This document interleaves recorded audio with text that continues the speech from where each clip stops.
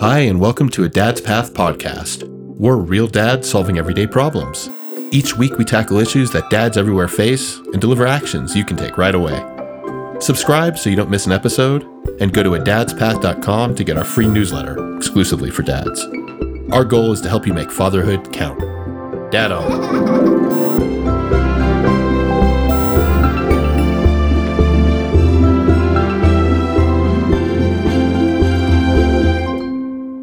Hello, and welcome to another episode of A Dad's Path podcast.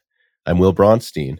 Today we're here with Nancy Smith. Nancy is a collaborative divorce attorney and the author of Entangling Your Marriage, A Guide to Collaborative Divorce. We're going to talk about what a collaborative divorce is and different types of divorce options, etc. on this podcast. But the book provides guidance for couples who are considering a divorce and want to minimize the stress and conflict associated with the traditional divorce proceedings, that can be pretty hard on kids. So it's a super interesting topic for my wife listening.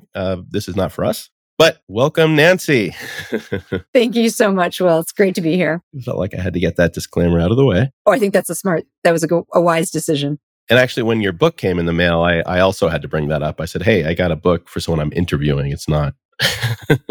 Nothing personal. Nothing personal, yeah. And she looked at me like I was crazy. Anyway. I want to go into collaborative divorce, but before we do, it's just as dads, some dads here are single, some got married, some are divorced. The point is, you never know where life's going to take you. And I didn't even know what a collaborative divorce was before I read the book and started talking to Nancy, kind of doing some research like that. And it's really interesting because divorce can be really hard on kids. And as dads, that's the opposite of what we want to do, right? We don't want to stress our kids out, real stress. We don't want to deliver that to our kids. And if you're finding yourself in a situation where the relationship is broken, you need to look at your options. So Nancy, you're an expert on divorce, on collaborative divorce, but I'd love to start just with are there other kinds of divorce? I didn't even know there was collaborative. Could you talk about that for a minute?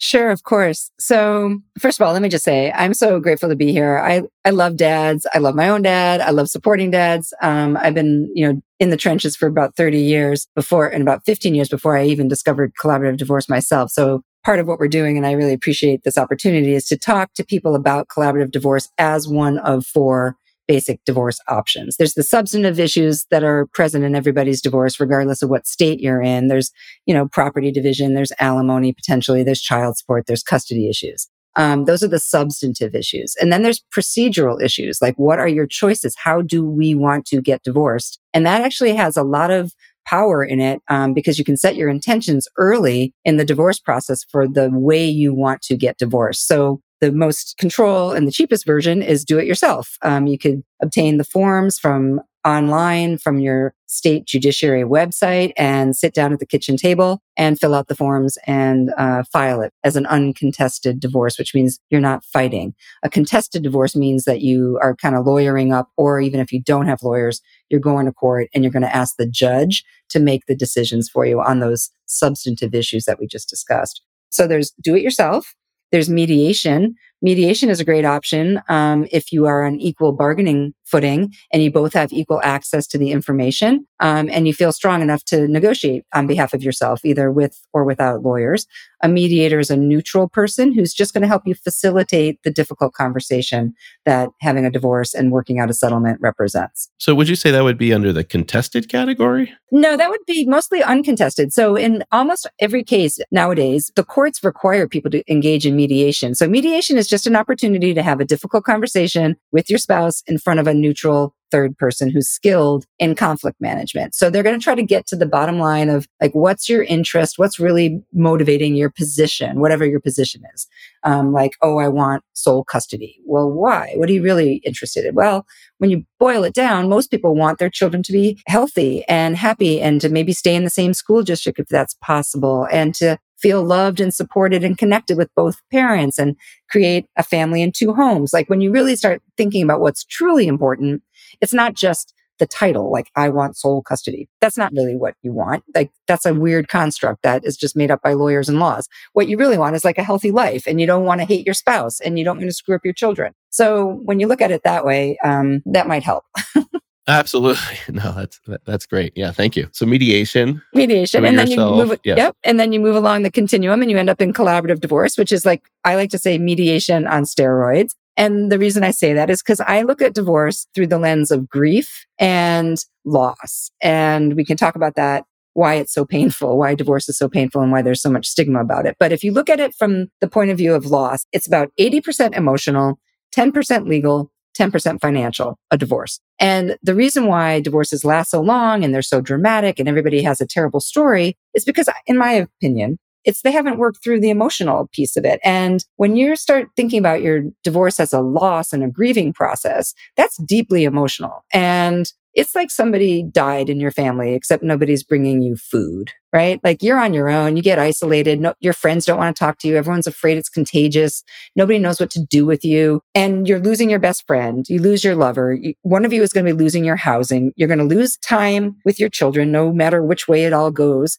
You're going to be losing half of your wealth. You're going to lose your idea of what you thought you were building. And that is the thing that is, I think, the most soul crushing aspect of a divorce is the loss of the idea of what you thought you were building. And it doesn't matter whether you're the one asking for the divorce or you're on the receiving end. There's a lot of emotionality about it. You should expect to feel the entire spectrum of negative emotions, the rage, the fear, the anxiety, the depression, the sadness, the betrayal, all of it.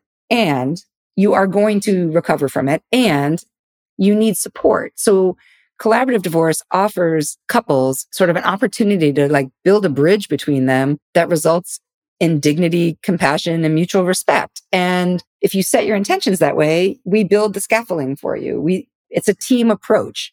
It's interdisciplinary. There's 2 lawyers that are collaboratively trained. We don't go to court.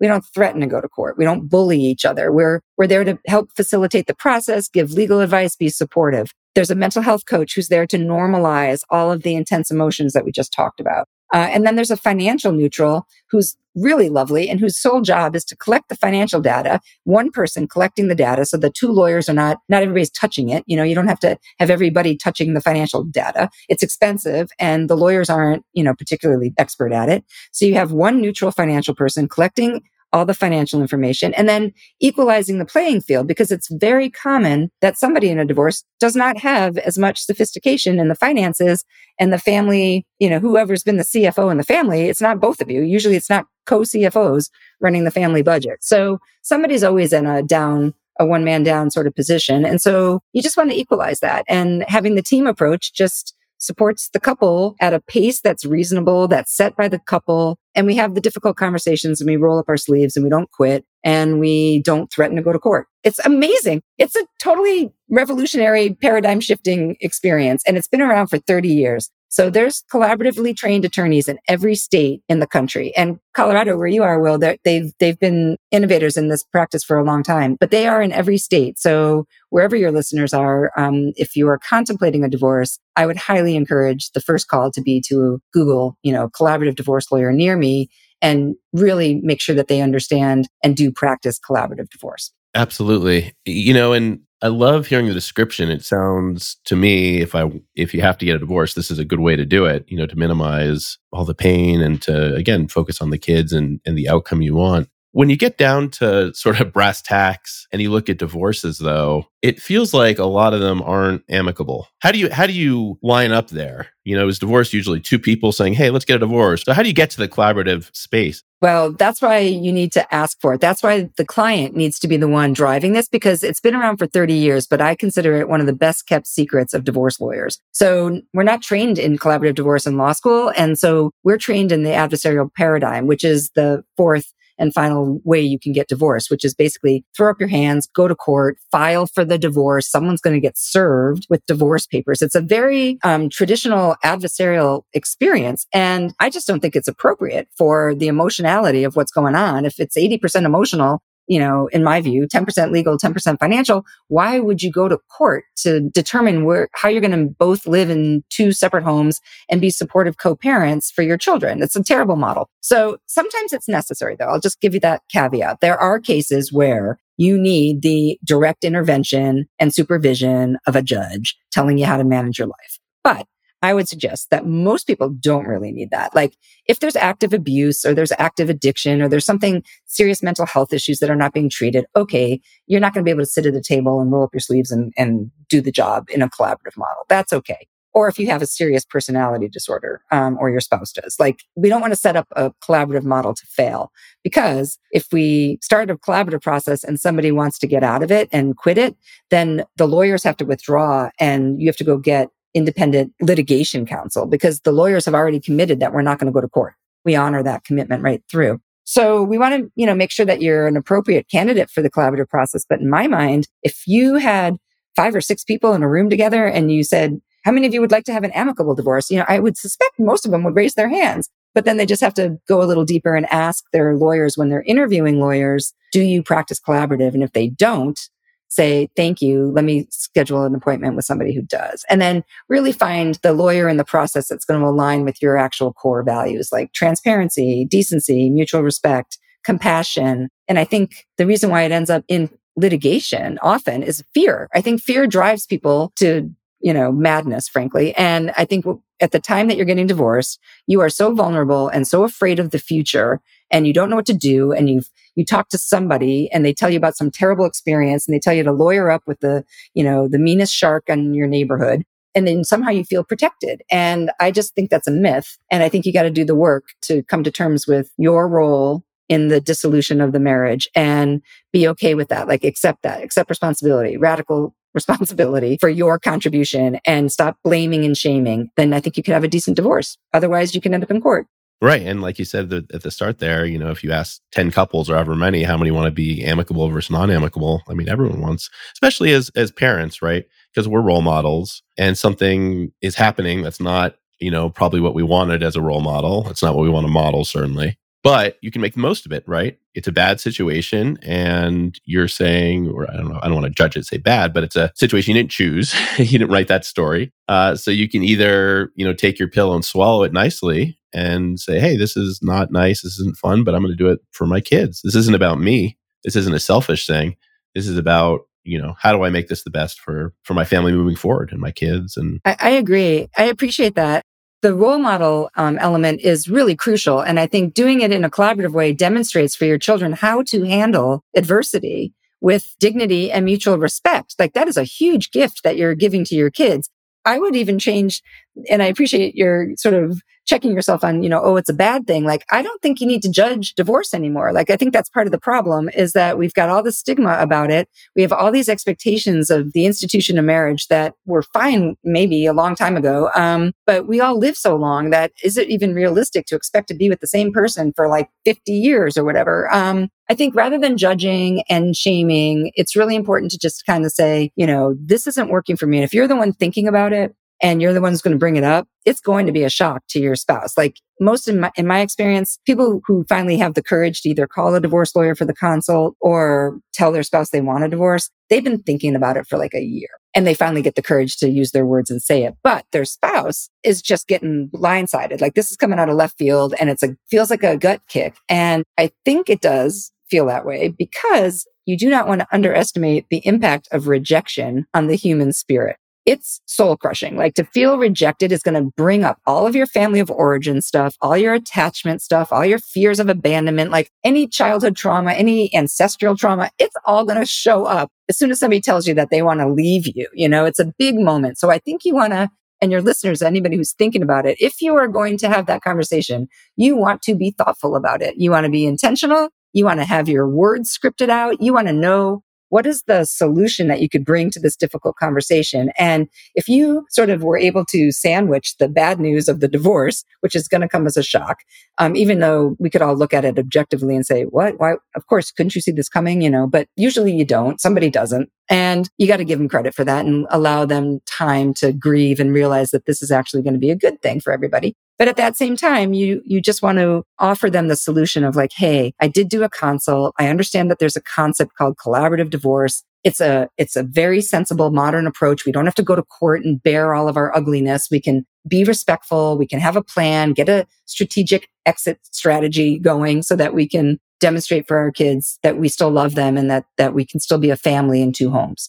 But that takes a lot of effort and it takes some education, which is why I'm grateful for the opportunity to talk about it. Yeah, no, that's also great. You're right. You have to be just, intentional and sensitive, and most likely will be a surprise on some level. It cuts deep. It's about rejection. It's about your plans not working, like we were talking about. I mean, As you go through the process, how would you suggest couples deal with the emotions? You said it's 80% emotional, which I hadn't thought about before. So how do you work through those? You get a good therapist. Recognize that your divorce lawyer is not your therapist, and it's going to cost you a fortune. If you call your divorce lawyer every time you're having a feeling, which happens a lot, and you want to talk to somebody because you don't feel like you have anyone else, that bill is going to be shocking, especially that first month. So we encourage people right off the bat to have your own individual therapist. And it's really important to do that. Even if you think, oh, therapy's not for me, I would suggest realign your thoughts about that, because this is a major life transition, second only to death. And you're going to need support. Your family can only give you so much, plus they're biased. Your friends are going to eventually get sick of hearing about it. And it's worth it to pay for somebody to sit there and kind of bounce ideas and double check yourself and be real. Obviously people can fib on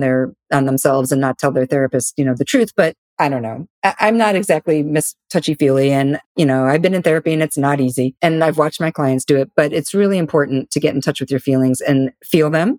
Apparently, Pema Chodron says you only have to feel your feelings for 90 seconds. And then if you let them go after that, you've kind of had that experience. Like the problem is when we tell ourselves, oh, we shouldn't be feeling this, or, oh, I don't know why I'm feeling this, or why am I feeling this, or, oh my God, pull yourself together, get over it. You shouldn't be feeling this. And you start talking negatively toward yourself and you become self-critical, and then you keep thinking about it. Then your feelings last, for God knows how long. It could last for years, a whole lifetime. But if you just sit with it for 90 seconds, feel your feelings, and then let them go, that's a practice that people can use without even going to a therapist. But go to the therapist because they're essential. No, that's really interesting about the feeling idea. I'm going to try that on my own. But yeah, you're right. I mean, to your ultimate point, if we are going through a divorce, a therapist sounds essential. Right. Well, also, this is a do as I say, not as I do moment. When I told my daughter about that 90-second thing, she looked at me. She goes, "Yeah, I'd give you about 30 seconds." I'm like, "Yeah, you're right. I'm good for a feeling for about 30 seconds." We'll work up on it. Work up to it. Exactly. What have you seen over the years? Because you've been a divorce lawyer for some time now. What have you seen about how judges treat dads and how that's been sort of evolving over the years? Have you seen any differences or? Definitely. Great question. So yes, I used to have dads come in that were always worried that, the system was biased against them, that they were going to get the short end of the stick when it comes to parenting. I've seen a complete shift in that. What I see in my jurisdiction is if you are an involved father and you want to be even a 50-50, overnight dad, you need to assert yourself and ask for it. And it's likely that you're going to get it unless there's some real reason why you shouldn't.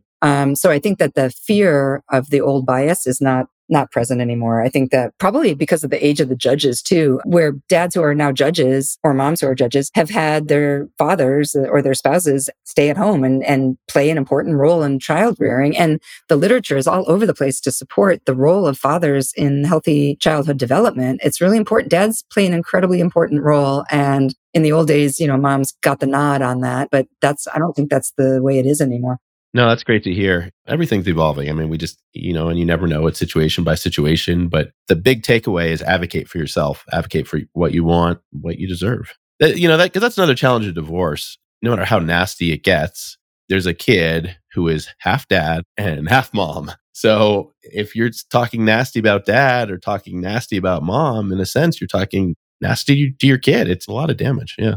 A ton of damage can happen to children. So on the one hand, children are very resilient. And they will do well so long as at least one of you are authoritative and stable and consistent. Ideally, you want both of you to be authoritative and consistent. You want to have similar basic values about bedtimes and, chores and homework and things like that if you can. And you don't want the children to be able to play the two of you off each other because they know that they can become quite strategic in triangulating. So you and the spouse need to be on the same page to a certain extent about basic parenting things. And to your point, a child will absolutely feel loyalty pulls and stressed out and feel like they can't love the other parent if you are talking smack about the other parent in front of the kid or saying bad things about them or talking about child support or talking about money or saying that you're going to be homeless because, of the divorce or all kinds of bad things that people say in front of children, which really need to be checked at the door and really put your money where your mouth is. Put the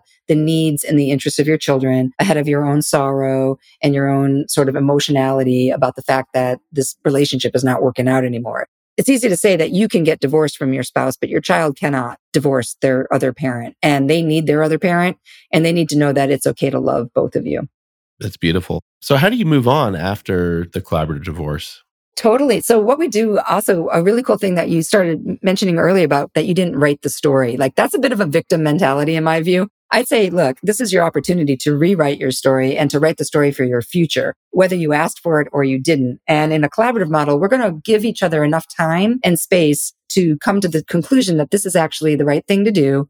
I understand the finances. I understand your value as a human being. I understand the value of our prior relationship. Like I can look back on that and say, we had like some really good times and we made these beautiful children together, and I don't hate you. I don't want to hate you. I love you. And I'm sad that you don't want to be with me, but I understand that. And frankly, when I actually think about it, we're probably not that good for each other. We could probably be better friends and co-parents than we are a married couple. And so by changing the narrative a little bit and then writing out what you want to tell your children and how you want your community to respond to your children. If you said something like, you may have noticed mom and dad have been fighting, or it's been a little tense lately. We're going to get divorced. We decided to divorce. We're going to do it in a collaborative model. We want you to know that we both love you. We both want to make it as easy as possible on this transition, that you can love both of us. And we think that we will be better co-parents and friends than we were a married couple. And then leave it at that. Like, don't go into a whole bunch of other details about why this is all happening. Keep it age appropriate. Keep it super simple. And then when the kids start asking questions, they're very concrete. They want to know, like, can the dog go back and forth? Or, can my stuffed animal come? Or what color is my room going to be? When am I going to see you? So rather than filling them with fear and anxiety, let them know that you're working on it. Ideally set a joint narrative, have it as a family meeting. Continue to have family meetings. We have clients that start that in the collaborative process. In addition to your individual mental health coach, which you need, it's also helpful to have like a divorce coach as a mental health person for the two of you going forward. It's not to reconcile. It's not for, reconciliation counseling. It's to like, how are we going to be the good co-parents that we say we want to be? And there's going to be challenges, and there's going to be communication challenges. And we need to build up our communication skills so we can build trust and accountability into our relationship, where usually by the time you get in divorce, people don't feel accountable to anybody, and there's not a lot of trust, and people are pretty pissed off. So you're going to have to work through that and get to the place where you can trust each other to give you honest and accurate information about how the kids are doing, so that you can show up together at the recitals and the plays and the sporting events, and not have your kid like looking into the audience, like where mom's over on this side, dad and his new partner on that side. Nobody's talking to each other. It's a nightmare. So you really want to put yourselves in the position of your kid and like really come together for them. Sit next to each other. Don't say, oh, because you hurt me so badly, I can't sit next to you when our child is performing. Like, in my mind, that's a selfish act. Absolutely. I think the big mind sort of trick on this is the words collaborative and divorce, because in your head, you're just like, no, divorce is not, friendly. It's not collaborative. And you've proven that wrong, over years and years. I guess I'd be curious, out of 100 couples you see get a collaborative divorce, how many of those can then sit in the theater next to each other, like you just said? I'm sure it's not 100. No, but a lot of them, a vast majority can do it because they've already committed to that at the outset. They understand that it's hard. They understand that they're going to be feeling their feelings and it's going to be uncomfortable. There's going to be stickiness. There's going to be discomfort. There's going to be pain. And they are willing, with that mindset, like a growth mindset mentality, to overcome it and to be the best people they can be, even if they're feeling their worst. And I think that's one of the gifts that a collaborative divorce can give to, each other, is like, even though we feel like crap, we're not going to act like crap. We're going to like rise to the occasion here and be the role models that we know we want to be. And then it's great for children to see that parents can manage conflict in that way. And then they'll just be better global citizens if they're not thinking that, the way to manage conflict is to just, bully each other into submission, or, speak negatively, or not listen to understand, but just, wait for your moment to make your pitch and put your position out there. And that's not listening. That's not really encouraging our kids to be their best selves, especially in this complex world that we live in. How long does a collaborative divorce, does that process typically take? And I guess, can you compare that to a non-collaborative divorce? Sure. So typical divorces with children take about at least 6 months. And in a collaborative model, depending on how long you've been divorced or how long you've been separated and where you are psychologically, like your psychological readiness is really the key to when you're going to get divorced. Because it could take 2 lawyers and 2 motivated clients, 6 hours to get divorced. Like, we could do it in a day.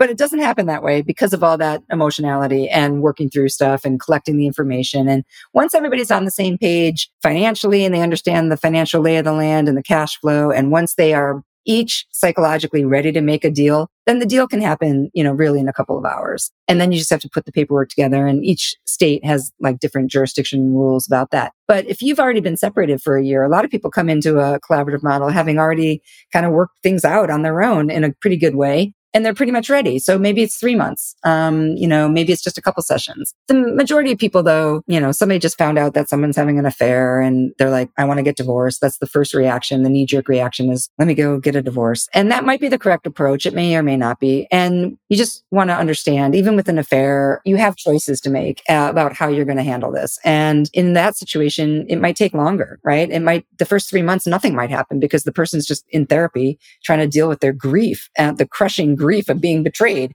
And the other spouse who's who stepped out, they're just going to have to wait patiently until their spouse catches up. You could still be discreet and you could still have your relationships and do what you're doing, but you don't want to throw it in your spouse's face, and you don't want to invite new partners into don't move in with somebody while you're getting divorced. Like, just try to be respectful and discreet. And then things move along once everybody is psychologically ready. That makes a lot of sense. And I mean, this whole conversation has been centered upon respect, basically, right? And saying we're going through a tough situation. It's not going to be easy. I really appreciate you saying that it's 80% emotional. Again, that's not something I had thought about before. It's a huge strain, but you don't kind of frame it that way. So it'll take time. It takes time, especially if you look at it as a death and a grieving process, right? Like, I feel like that really softens it. That was one of my aha moments that got me to write the book. I said, I just thought of that and applying that framework, the denial, because we see that at the beginning. People could stay stuck in denial for a really long time, and the anger, and if they don't, and the sadness and the grief and the bargaining, and then eventually you get to acceptance. And once you've worked through it and you're at acceptance, then you're in a much better place to have a rational conversation about how you're going to manage your children and your financial future. But it's really hard to have that conversation a week after you tell somebody that, oh, you're not in love with them and you've got somebody else. Like, that's like crazy town. Like, you're seeing red at that point. You can't think straight and you're not going to make good decisions. And then if your only option is the adversarial model, then you're going to most likely be put into your separate camps. Your lawyers are going to intervene on your behalf. There's not going to be communication between the two of you. No one's going to be encouraging family counseling to like build trust and accountability and communication skills. They're going to just say, well, we'll get in touch with you when our court date is ready. And in the meantime, think of all the worst things that have happened over the last 10 or 15 years and tell me all about them. Write out a timeline and we'll go present it to the judge as if that's going to somehow be a compelling story. And then that becomes the story, like all the bad things that have happened in your preparation for court. And it's so stressful and it's so expensive. And there's a lot of delays in court. The courts are all backed up everywhere, and it could take you 2 years to get divorced. And I tend to think that if you've got somebody who's got a 2-year divorce, in my mind, that's somebody who has not been able, somebody in that dyad is not able to let go. Like, somebody's not at acceptance. People can end up fighting about the silliest things from my point of view, but it's not about the things. It's never about the things. It's that they're not ready to let go of the whole concept.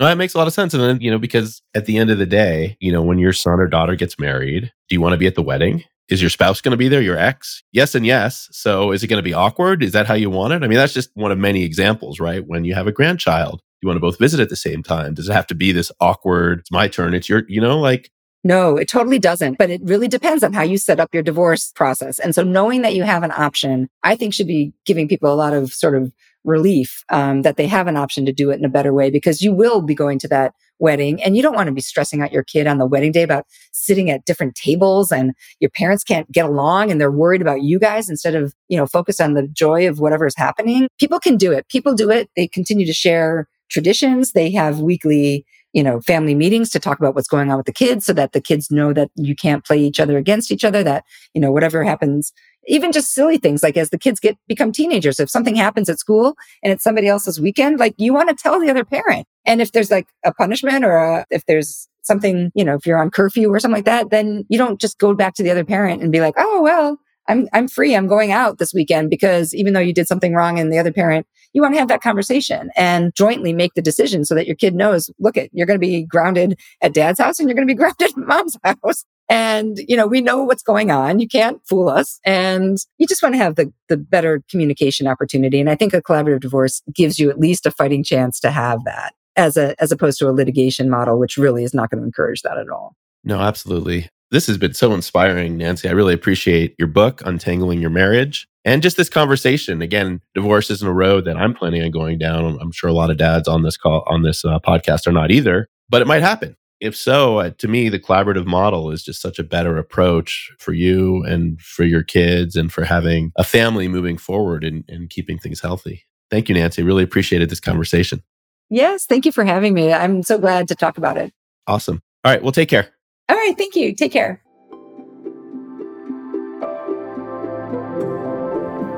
If you liked our podcast, please subscribe and leave us a review. If you haven't joined us yet, go to adadspath.com to get our free newsletter exclusively for dads. And do you know a friend who might like this podcast? Send it on. We want to help as many dads as possible make fatherhood count. Dad on.